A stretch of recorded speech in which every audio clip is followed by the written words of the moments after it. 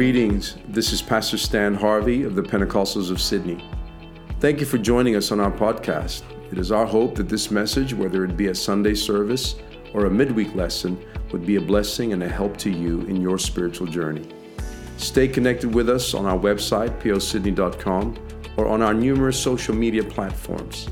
Now to the service.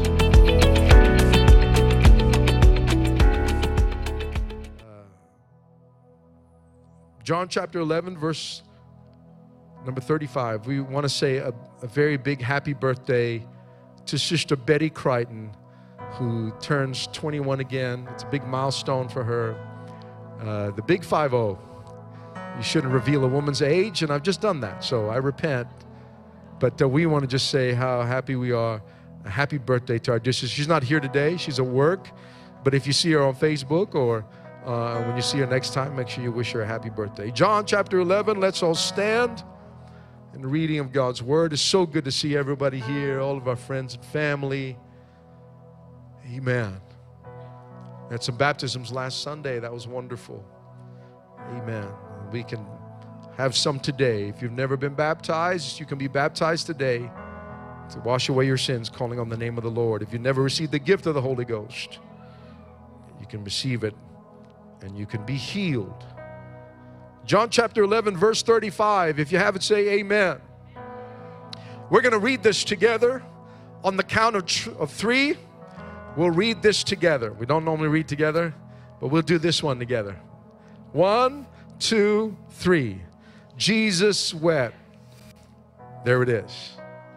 That's it. Okay, let's go home. This is the shortest verse in the Bible. And I know you're all hoping that the sermon will be just as short. I will try. But I just want to talk to you on that thought. Jesus wept. Amen. Let us pray. Father, we thank you for what we felt here this day. Thank you for your presence, that you have graced us. We never want to take for granted, Lord God, the blessing of being in your sanctuary and with God's people, Lord. We're asking you now, Lord God, as we open our hearts and our minds, Lord, that you'd speak to us, that you would reveal yourself to us once again through your word. Let your anointing be upon your servant and your people here today, Lord God. We want to hear from you. We want to experience a communion with you, Lord God, in a very real and powerful way. So, Lord, we ask you that you speak to us right now in Jesus' name. Amen. Amen. Clap your hands one more time and thank the Lord. God bless you. Thank you for standing. You may be seated. This is the shortest verse in the Bible. And I'm not entirely sure who it was that was responsible for putting chapters and verse numbers on the scriptures, but the original manuscripts of the Old and New Testament did not have chapter divisions or verse divisions. But I'm glad that they did. And I don't know, maybe I would have just put this one little 2-word verse into the rest of the verse before that or after that. But he put it in its own verse. And though it is short, yet these 2 words are, for the lack of a better term, pregnant with profound significance and application. Somebody said, for all of its grammatical simplicity, it's packed with unfathomable complexity. This 2-word verse is quite profound. And if you've never, let there be light. First is the sound, and now it's, no, that's fine, in case you can't see me. But if you've never memorized Scripture, you can start with this one. If somebody's ever accused you of not knowing a memory verse, well, now you've got one. John 11 and 35. Jesus wept. And why is this such a short verse profound? And believe it or not, I've never preached on this text before.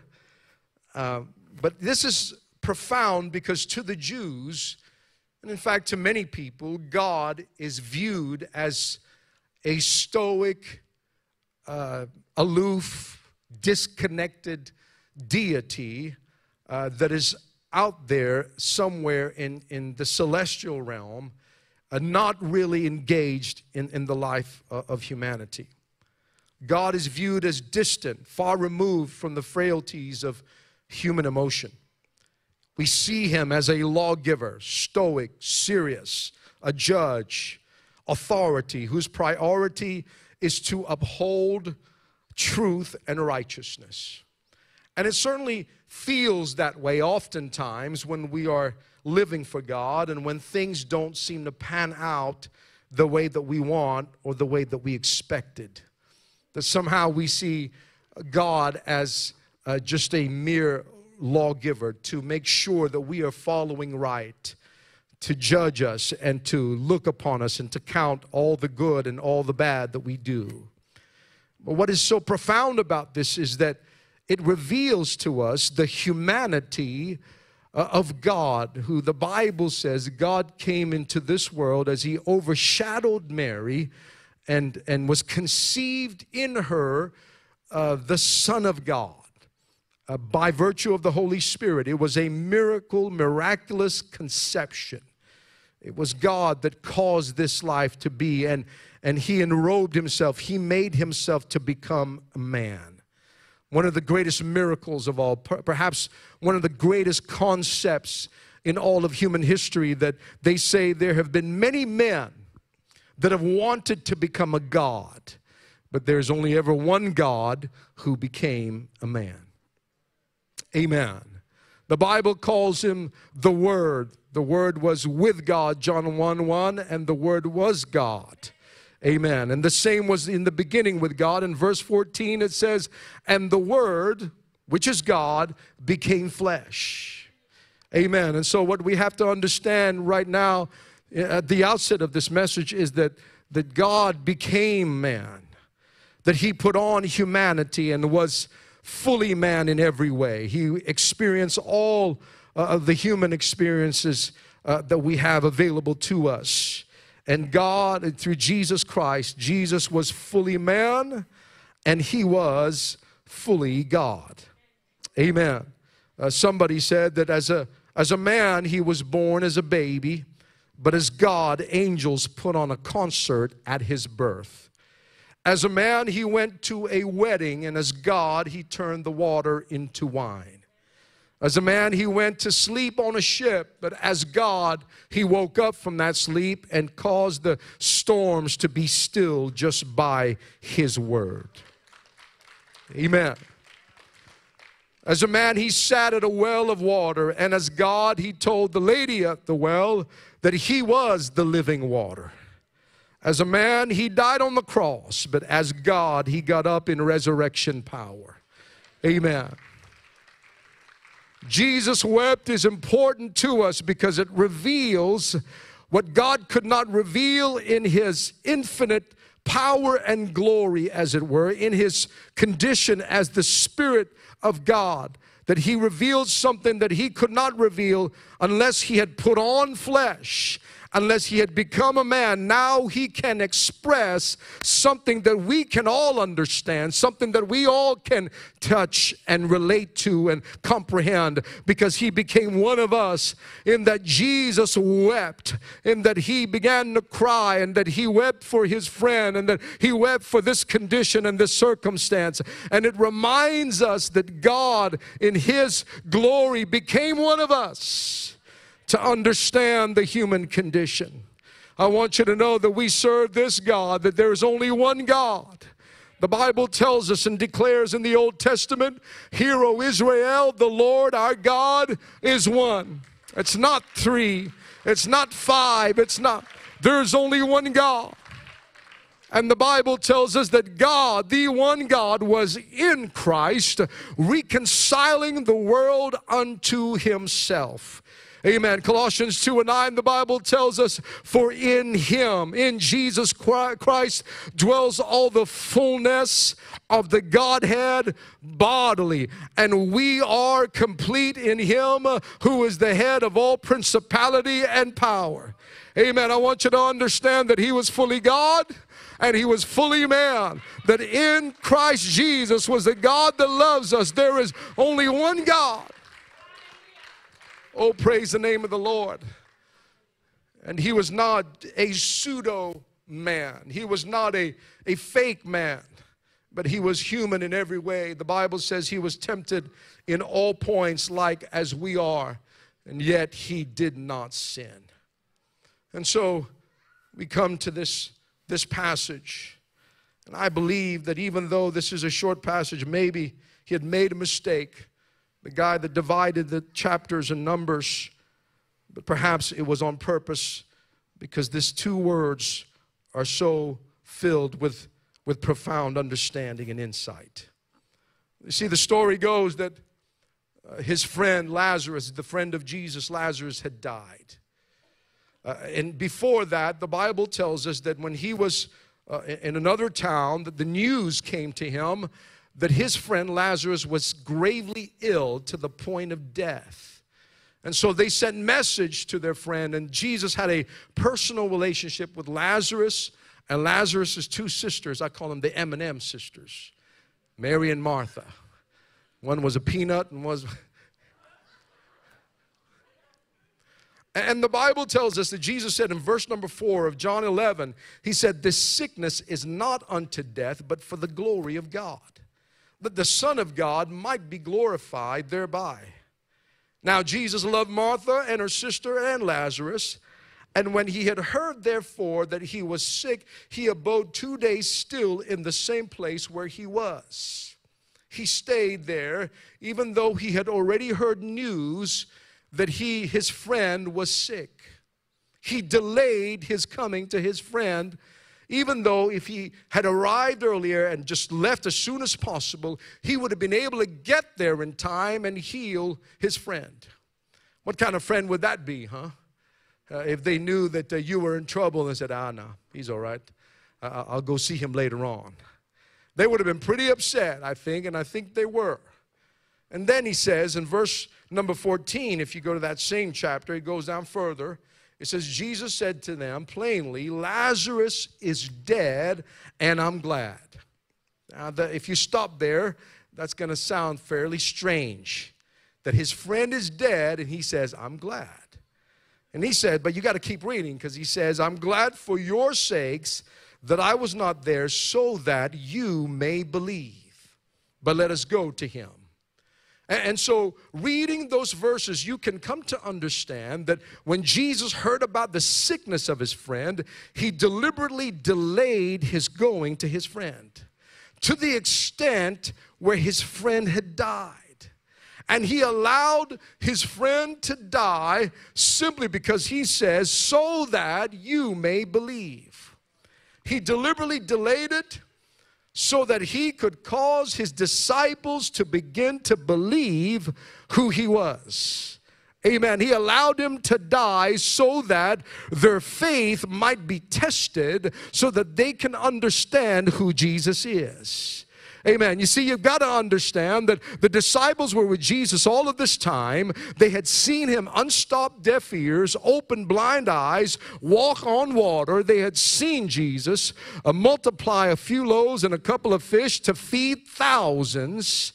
They had seen, surely they would have had enough faith, but he understood that there is coming a time in their lives when Jesus would not be around, when he would be arrested, he would be beaten, and he would be nailed to the cross, and he would be buried in a tomb, and the disciples would be without their rabbi, without their teacher. And so he needed them to understand and have enough faith to believe in God in the midst of what they've lost in front of them. Hallelujah. That's why he allowed his friend to die, because he was more interested in developing their faith than giving to them their comforts and answering every prayer that they had and giving them every need. Can I tell you here today, what God gave me this message to give to you is for you to simply understand that God is more interested in developing your faith. He'll allow delays to come. He'll allow things to die in your life so that you may believe that he's the God of the resurrection, that God is the one that's going to bring you through. Hallelujah. Come on, somebody, you got to understand, he'll allow delays to come. He won't always answer your prayers like a microwave prayer and say, I want it now. I want it like an ATM machine where, God, I want it now. No, sometimes God will delay your prayers. He won't always give you what you want right now, because he wants you to have faith, to trust in him. Oh, I wish I had some Pentecostals in here that knows what I'm talking about. Don't give up praying for your child. Don't give up praying for your husband. Don't give up praying. Stop praying for that job. But keep trusting. No matter how long it takes, he may not come when you want him. But God is always right on time.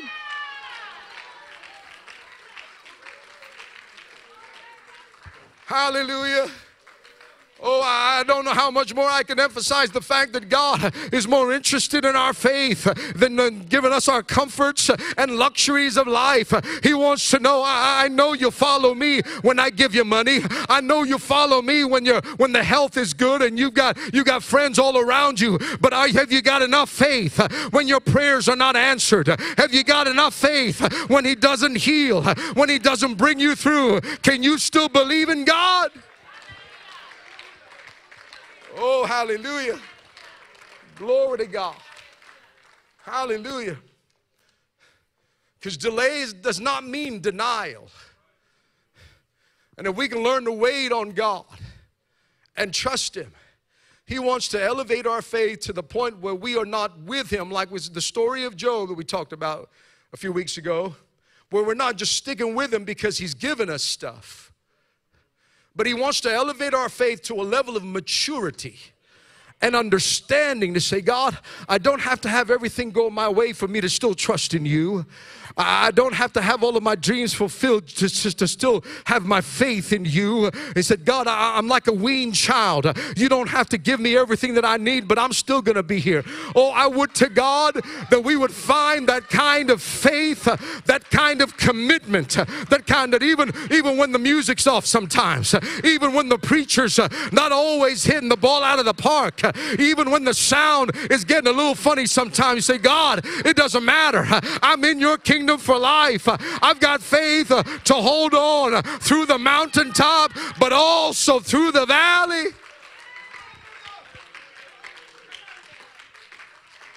Hallelujah.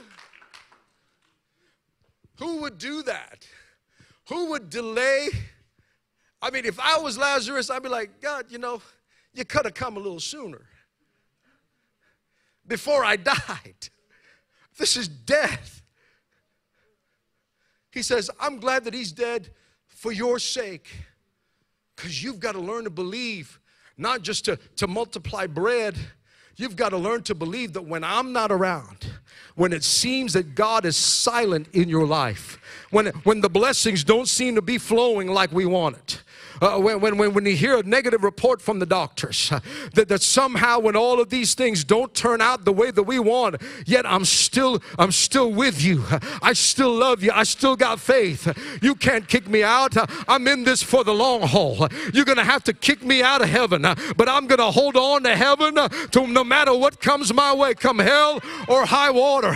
I've got faith to hold on.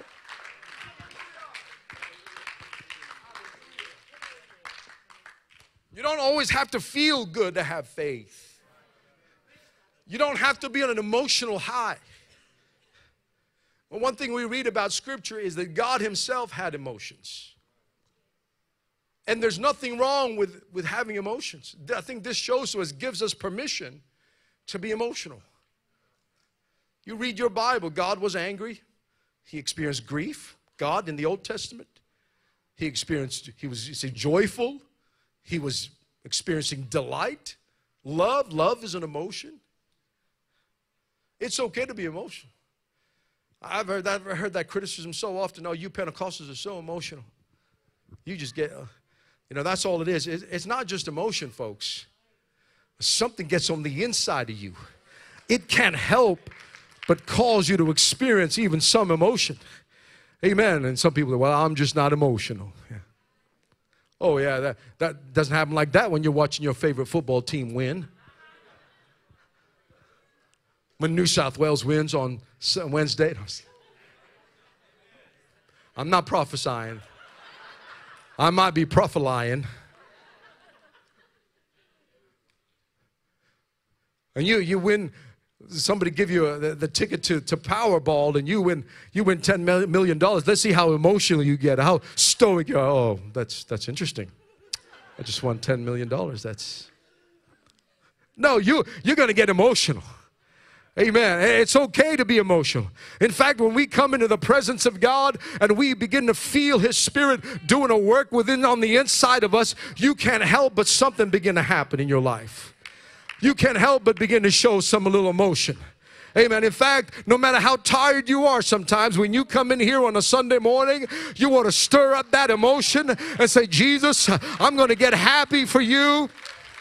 Even though I've had a tough week, even though it's just been trying, I've had a bad week at work and the boss is on my case.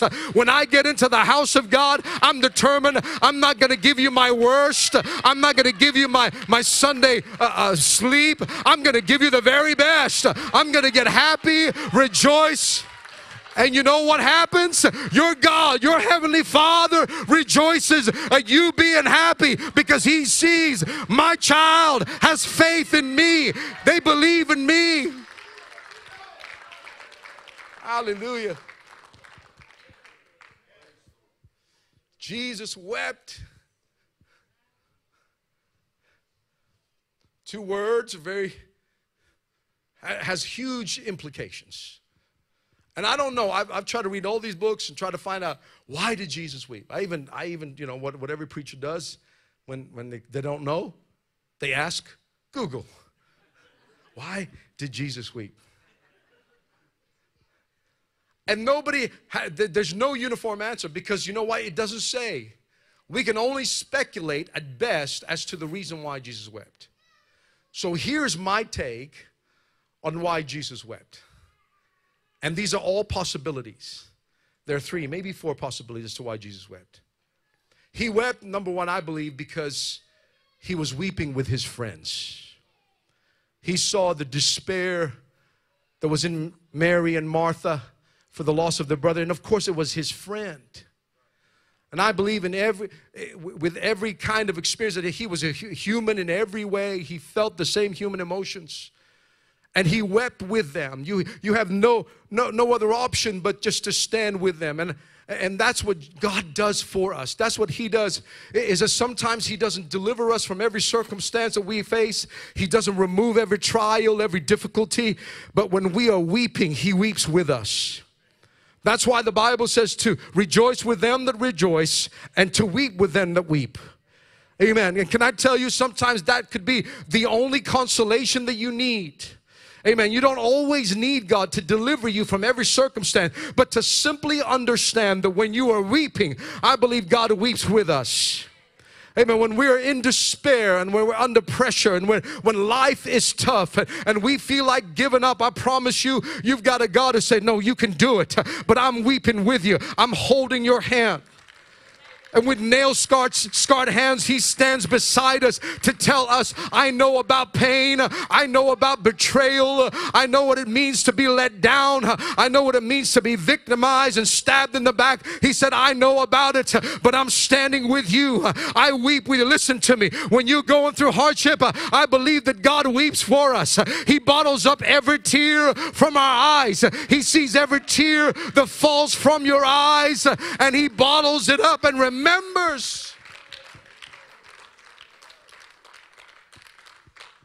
He remembers and sees us. And sometimes that's all we need. And folks, the application for us here today is that we need to be that to other people. When you may not have the answer to some people's problems, and that's fine. You're not a counselor. You're not, even counselors and psychologists, they don't know at best how to help other people.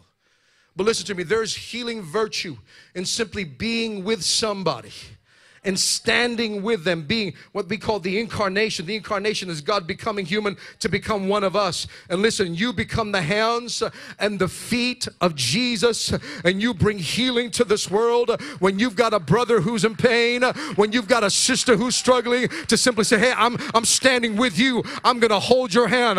I don't have the answers to your problems. I don't know the way out to your circumstance, but all I know is when you cry, I'm going to cry with you. When you have circumstance, I'm going to pray together with you. You are the hands, you are the feet, you are the ears, you are the eyes, and the heart of Jesus. Hallelujah. That's why he told his followers, he said, when I was in prison, you didn't visit me. When I was sick, you didn't come and comfort me. When I was alone, you weren't my friend. And they said, what are you talking about, Jesus? When did we do this to you? He said, when you've done it to the least of these, the lowest in society. You know, the ones that have absolutely nothing to give to you or add to you. The ones that nobody looks at and nobody looks to. Those are the ones. He said, if you do it to the least of these, my brethren, you've done it unto me. Listen, when we stand together and begin to weep with those who weep, the Spirit of Jesus is emanating through us. It's manifesting through us.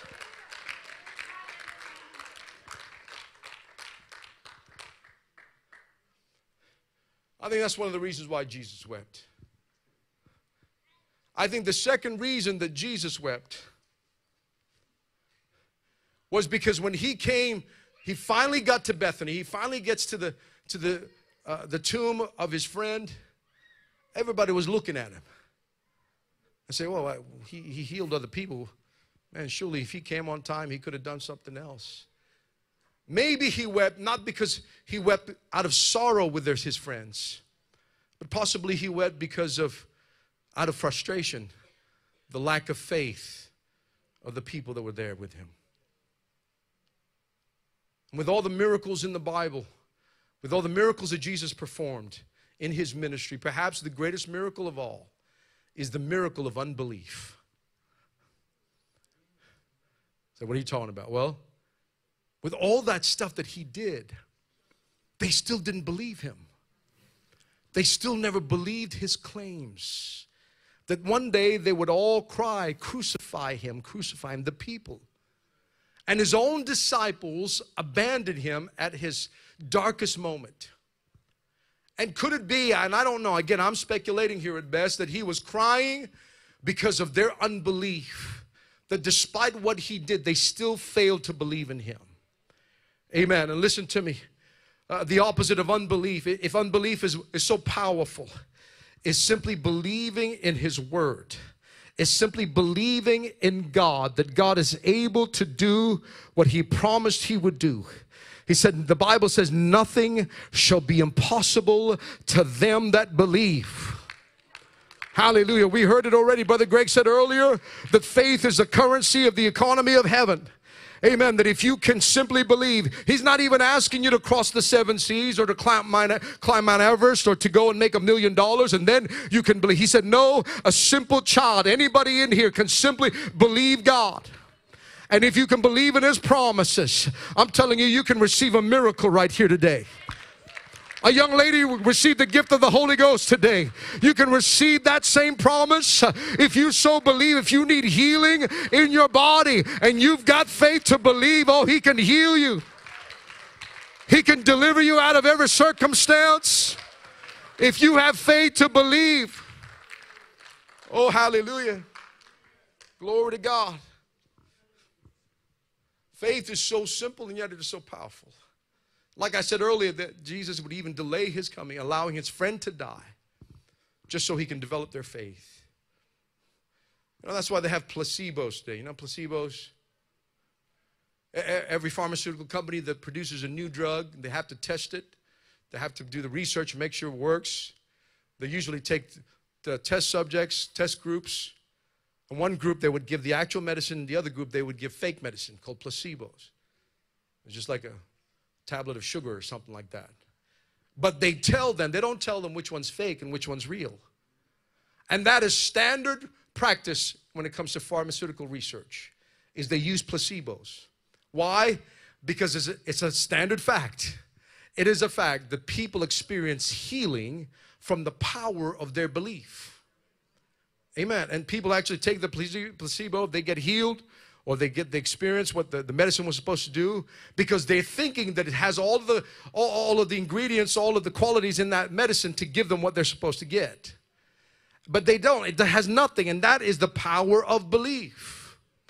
And if you can believe in something that is not real, and yet that belief has enough power to bring healing to you, how much more with belief in the Almighty God, that if you can believe in a Savior, in our Lord who claimed to be God, who went to the cross and on the third day rose again to prove and verify that He is who He says He is.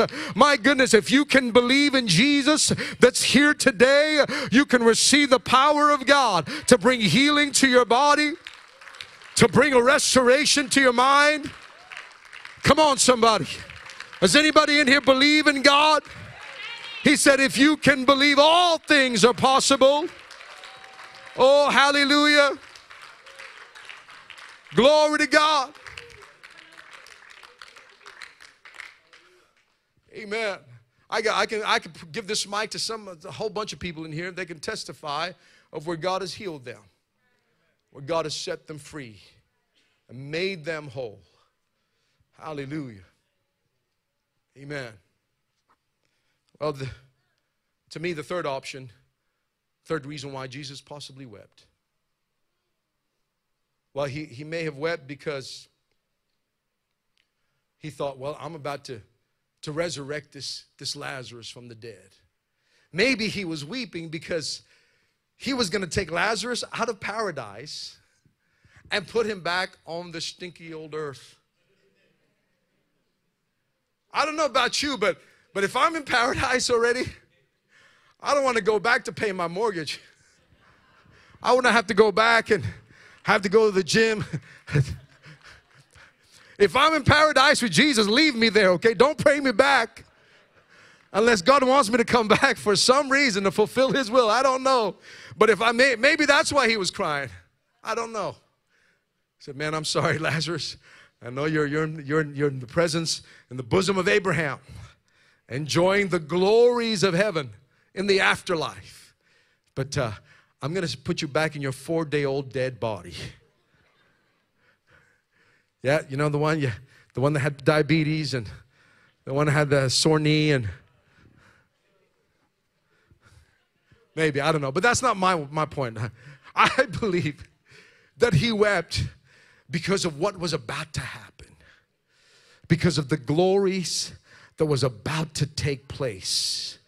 Because listen to me, when something powerful happens to you, when you come into contact with the divine, when you come into contact with God Almighty in your life, and He transforms you and changes you.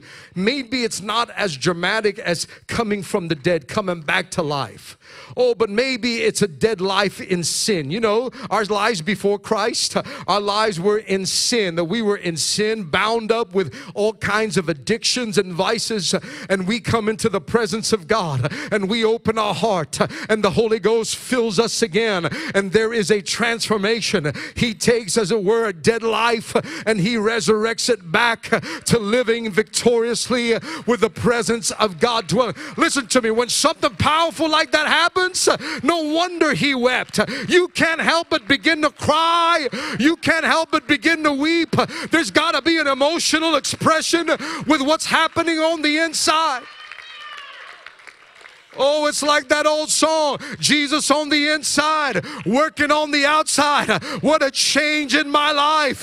When you get joy, when you get the Holy Ghost, oh, your life is transformed. It's as if you've come from the dead and been brought back to life. Hallelujah. Can I tell you here today, if you don't know Jesus, if you've never repented of your sin, if you come today and say, Jesus, I want to follow you, I promise you your life will be transformed. You will have a new life. You'll walk in the victory. And if you get baptized, hallelujah. That's what Paul wrote in the book of Romans. He says, when you get baptized, you were buried with Jesus in baptism, just as Jesus was buried in the tomb when he died on the cross, and on the third day he resurrected. The Bible tells us when we go into the water, calling on Jesus' name, we are baptized, we are buried with Christ, and when we come up out of the water, the Bible says you walk in a new life. You walk in a whole new, brand new life with Jesus. Hallelujah. I don't know about you, but that gets me excited. I don't have to be held hostage by the sins of the past, by my guilt, by my shame. I've been set free. I've been washed in the blood. No wonder Jesus wept.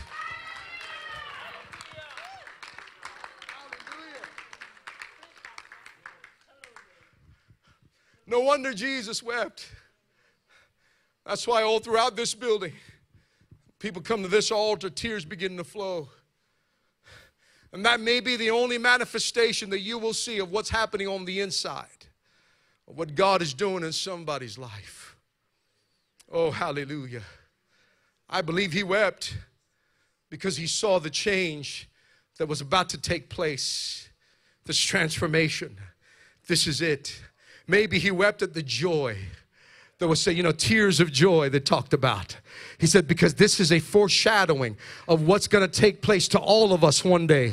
That when we come out, should the Lord tarry, we're all going to die. Oh, but there's a promise for the believer, the child of God, that there's coming a day when the trumpet of God is going to sound and the voice of the archangel is going to shout. Then we which are alive and remain will be caught up together with them that are asleep.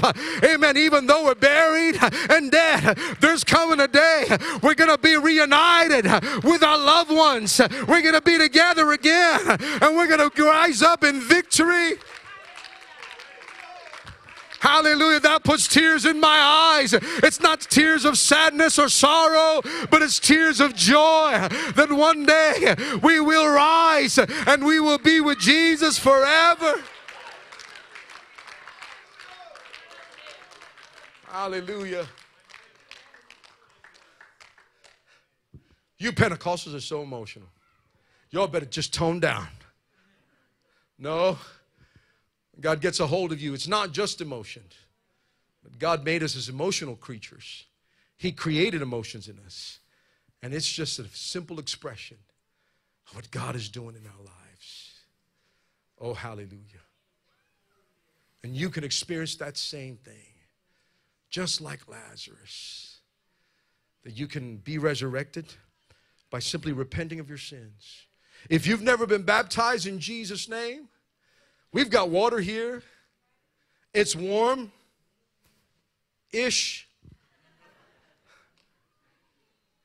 You don't have to do a whole class. All you got to do is be ready to commit your entire life. If you're not ready to commit to Jesus, then don't worry about it. Don't forget it.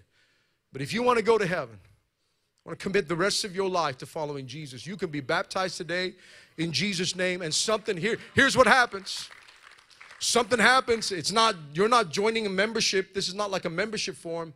But the Bible says your sins are washed away. Every sin that you've committed. That's what baptism does. Acts chapter 2, verse number 38. Repent and be baptized, every one of you, in the name of Jesus Christ for the remission, the removal of your sins. Acts 22:16. Why tarriest thou? Arise and be baptized in Jesus' name, washing away your sins. That's what it does. And when you come up out of the water, you have a new body, as it were, a resurrected life. And he promises to fill you with the gift of his Holy Spirit. Hallelujah. That is the greatest message you will ever hear. Message of salvation. Now I've got to close. Musicians, you can come. And so Jesus goes to the tomb of his friend Lazarus, tells him, roll away the stone. The stone would have been the shape of a wheel, made a heavy stone, was running along tracks, a track in front of that tomb. He would roll away that big stone. And Jesus prayed, and then he spoke those words. He said, Lazarus, come forth. And it's often been said, it's a good thing that he called his name, because if he didn't call Lazarus, would have been the entire graveyard. Would have been like the living dead, the night of the living dead. Everybody coming out. It's a good thing he called his name. I don't know, maybe there were other Lazaruses there. Yeah, the scriptures talks about there was a whole bunch of people that were resurrected from the dead. And I can just imagine as he stood there with the people and the crowd surrounding him, waiting for something would happen. There would have been the silence and the hush of the crowd waiting to see, is Jesus lost his mind? But within a few moments, they began to hear the shuffle of feet. Perhaps he was hopping, I don't know, maybe he was hopping like this. Because he was tied up, bound up in grave clothes, where Jesus commanded them, said, loose that man and let him go. He was bound up like a mummy with grave clothes. But as he stood up and people saw him, amen, Jesus performed this miracle. I don't know, maybe you came in this house hopping like that. Maybe you've been bound up. Maybe you barely made it to the house of God. Maybe you kind of shuffle your way. You're barely making any strides to get, but you're here today.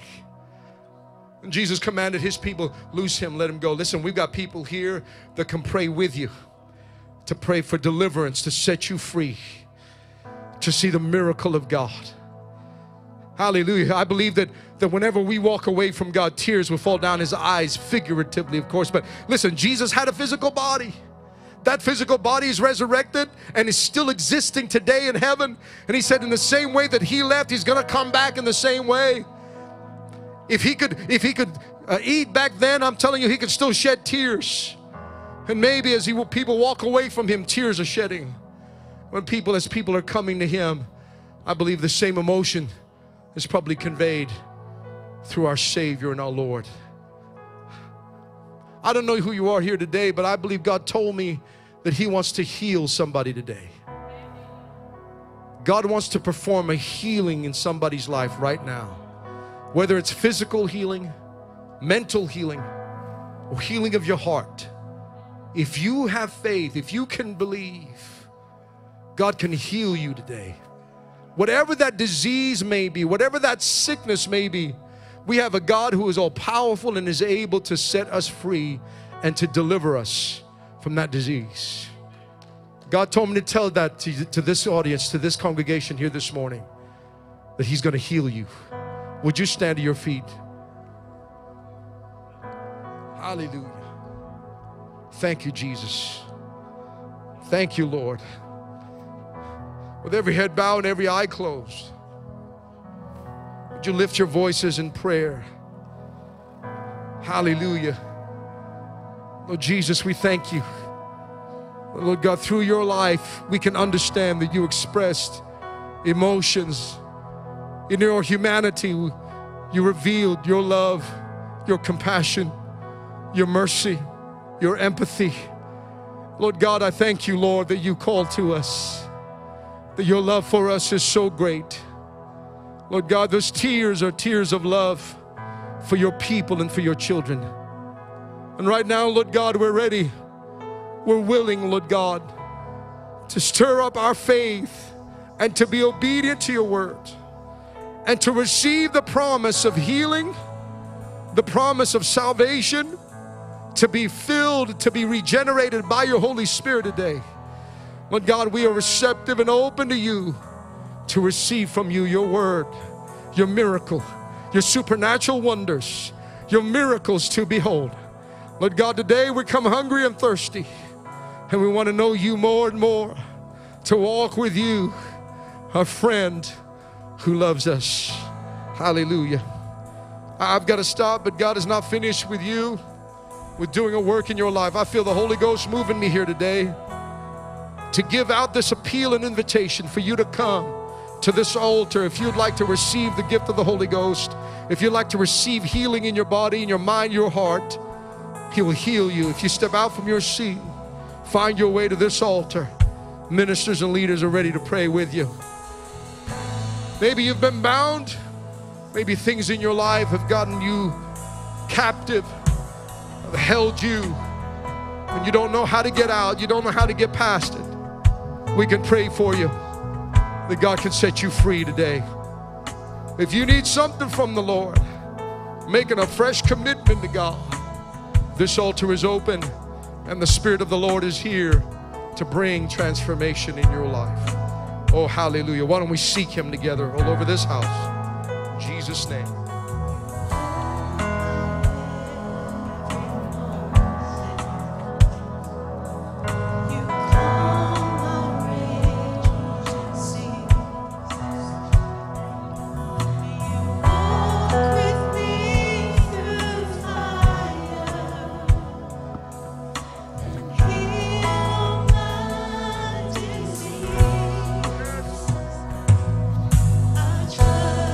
Come on to the Master.